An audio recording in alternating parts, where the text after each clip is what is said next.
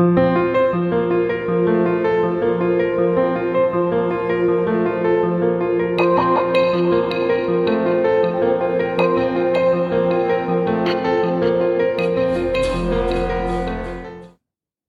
everybody, to Between the Lines, a podcast produced by the Louis Jacobs Foundation and committed to Rabbi Jacobs's belief that the quest for Torah is itself Torah.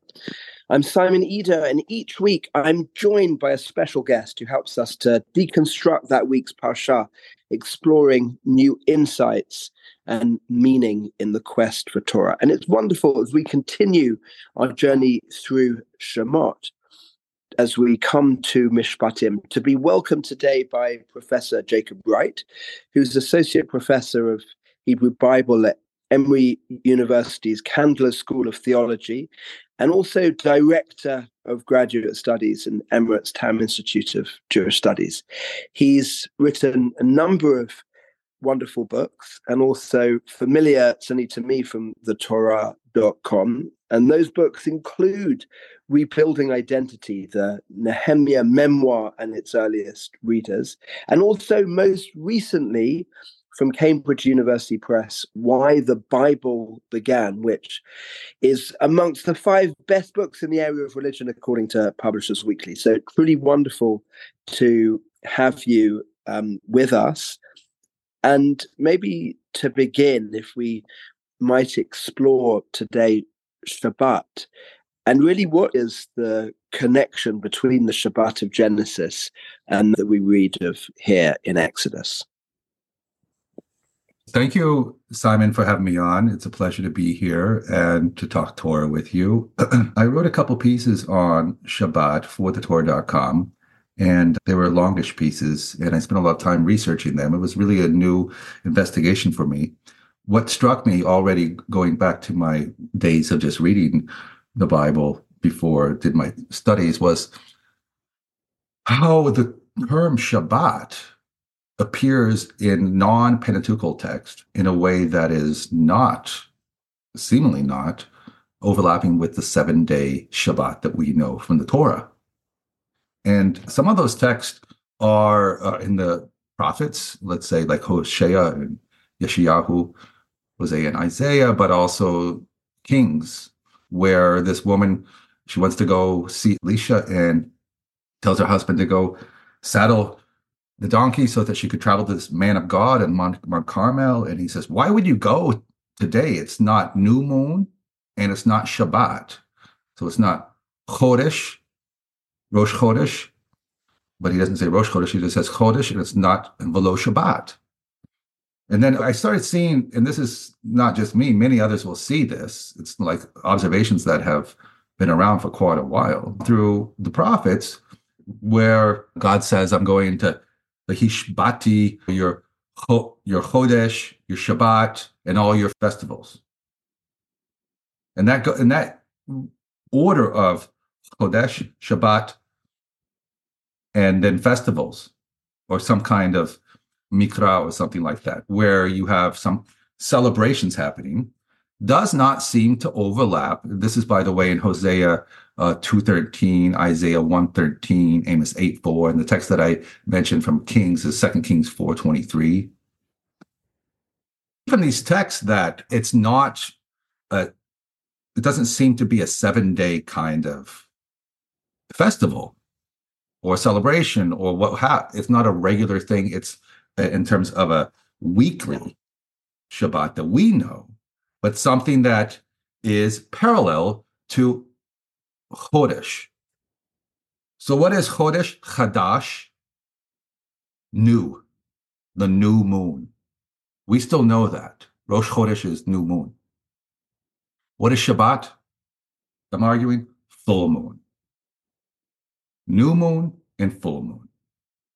And this is not new in so far as you find throughout many cultures of the ancient Near East, Middle East, throughout the world, that new moon and full moon are very auspicious, important times.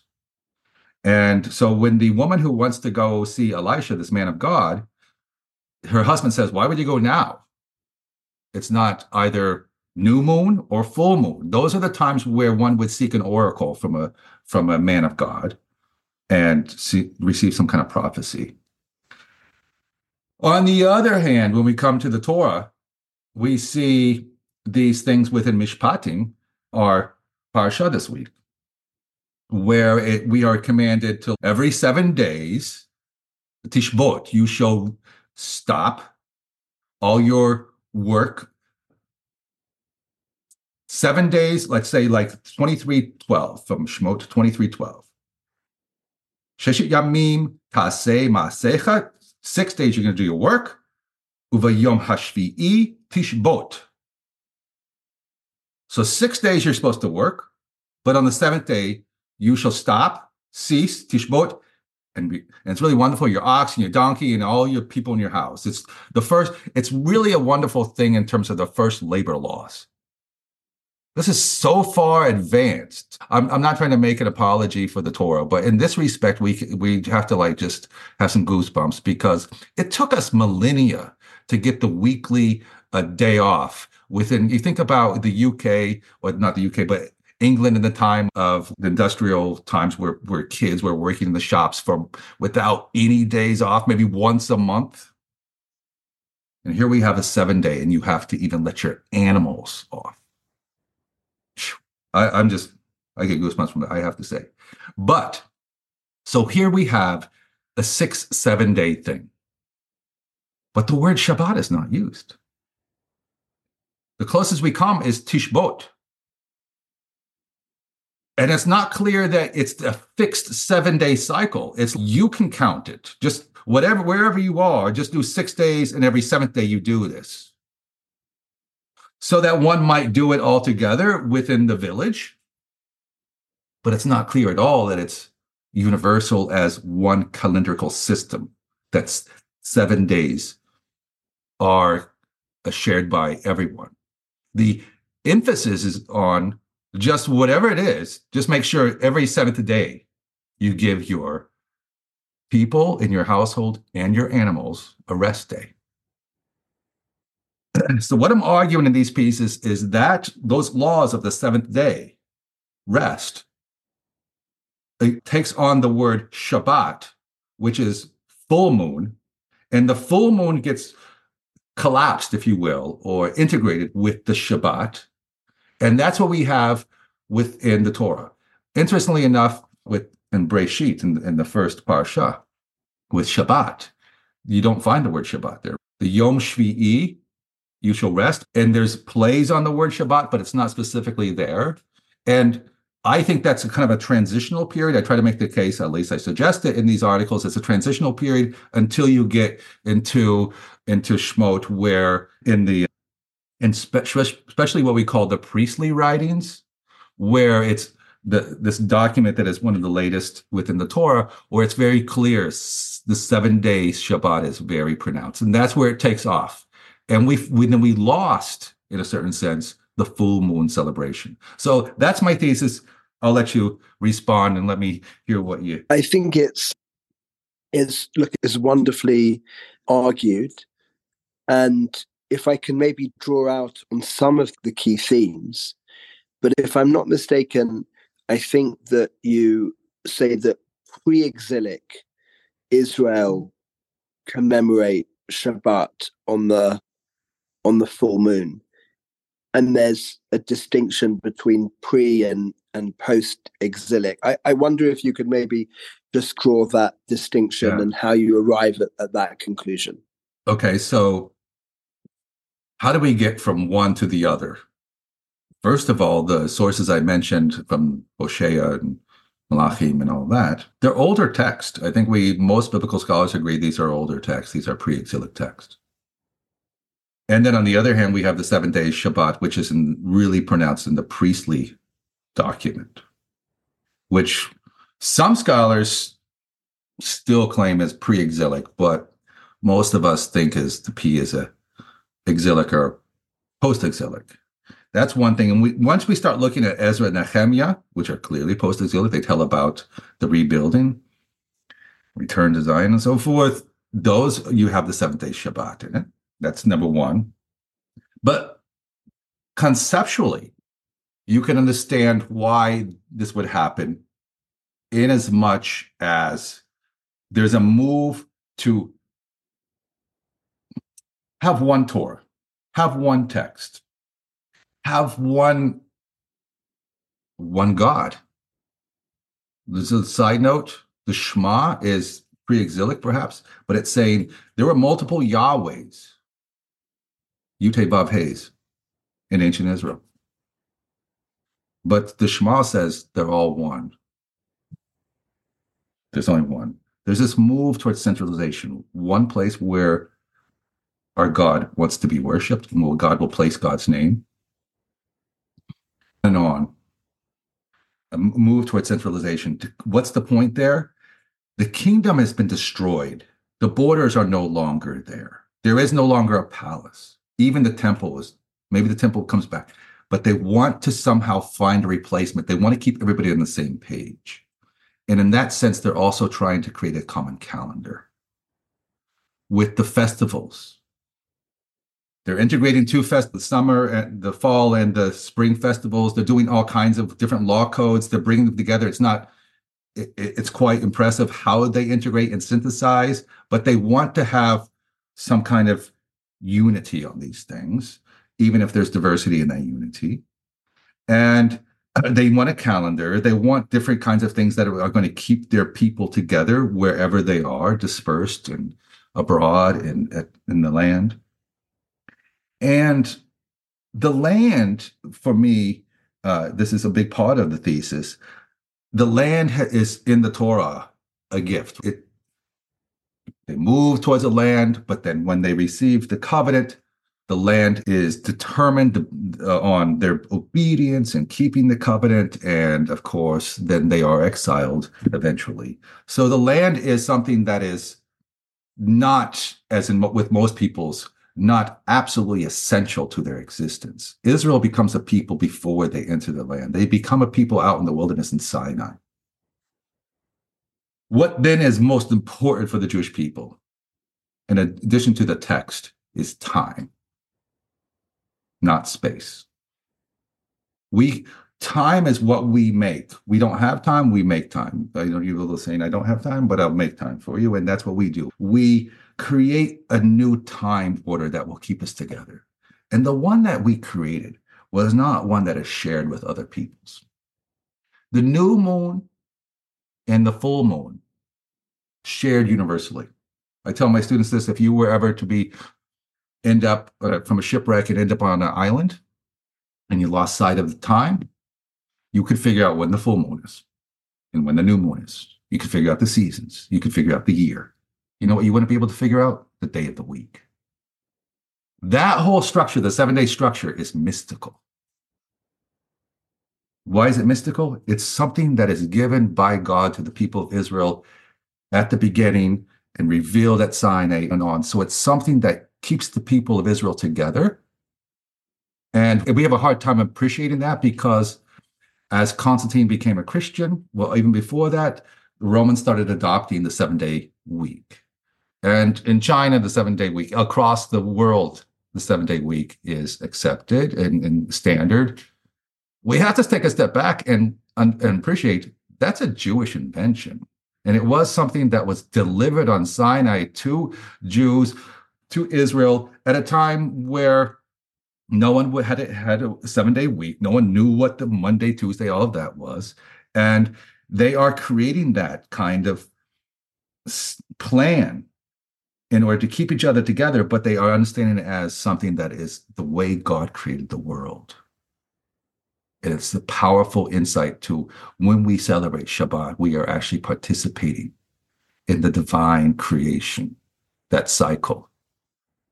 And just a side note, that laboring and then resting that our God does in Genesis is so different from the Mesopotamian idea of labor, by the way. The gods in Mesopotamia create humans because they don't want to do labor, and they put it off on others.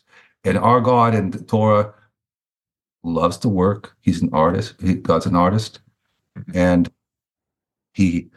God allows this kind of order of 7 days in order to affirm the holiness of labor and of resting in that cycle.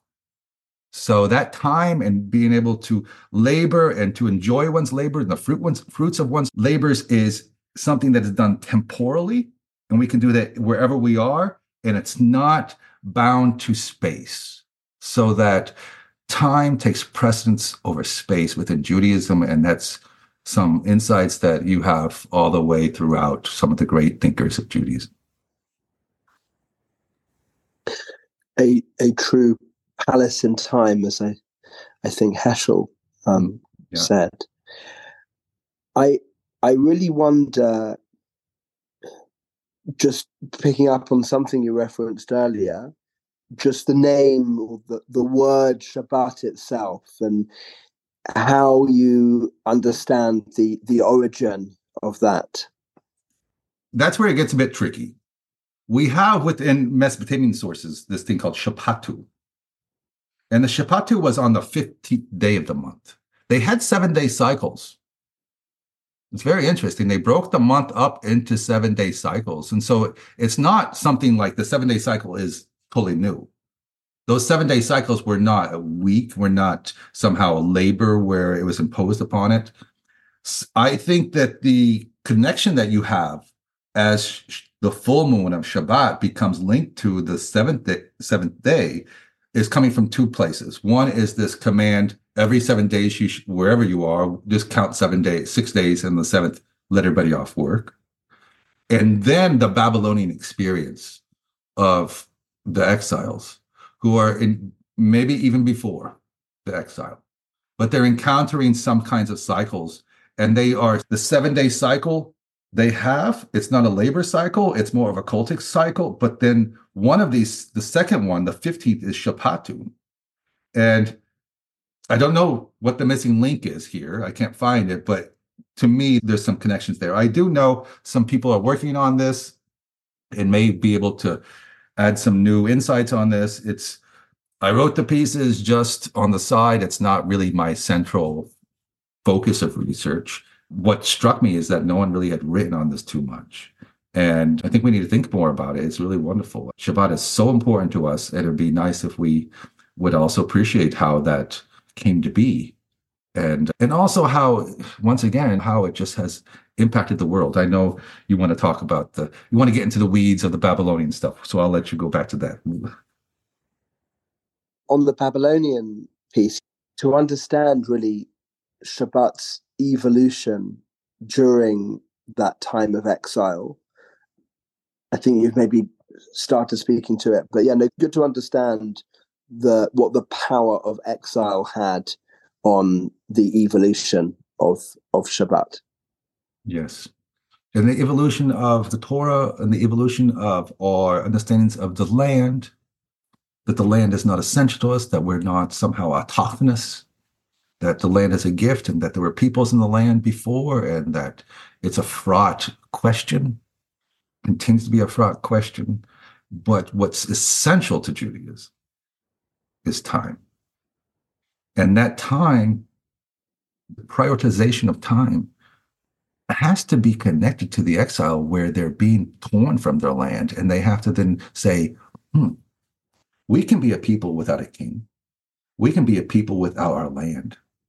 What makes us a people? And they start answering that questions in various ways. In my book, Why the Bible Began, really takes that on from various perspectives. And I do a lot with time and Shabbat and so forth. But it's the invention of these things to really ask for the first time, how can we be a people when we don't have a kingdom or when we don't have our land? And that sets a new thing in motion intellectually and politically. And Shabbat is very much linked to that.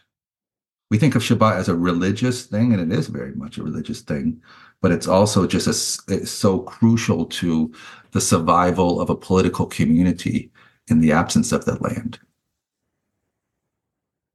Maybe just bringing us up to date, I wonder really how you see the importance of this scholarship for our understanding today, and how we can continually make the importance and meaning for Shabbat today relevant, given this historical understanding of its evolution and its place within Torah as well. Mm-hmm. I'm a Jewish professor in a school of Christian theology at Emory University. I belong to Jewish studies, but I also belong to this Candler School of Theology. It's my home there. And I train pastors. And I have colleagues, and one colleague in particular, Ryan Bonfilio, who teaches a course on Shabbat, the Sabbath for Christian ministers. And they're very interested in learning how to have that Sabbath gift in a way that they can appreciate as non-Jews. It's not trying to appropriate Jewish Shabbat, and not like sometimes Christians want to have their Christian Passover. That's not what it's about. It's about noticing how powerful the rest is in a cycle, and understanding how that cycle is going to help us flourish in the world. And so I would say that's one place to begin, is to notice that Christians are very interested in tapping into that gift. Number two, as I mentioned, the Shabbat, or the 7-day cycle week, is universally accepted. And we're trying to move now even to more rest. The Torah set that in motion. And we need to appreciate that. We need to step back and say, this is Saturday and this is Sunday because of us, because of our Torah. And then we need to take a step back and think, how did this come to be? That's important. Finally, though, I would think that the most important part is the affirmation of labor that is so central to this, that our God labors as an artist with his words, above all, Elohim. By the way, I would say Elohim is not his, I like that Elohim is God's self. So God's self uses words to create. But God's self also loves to work as an artist, but also labor. And then we, in imitatio Dei, imitating our God, we also labor.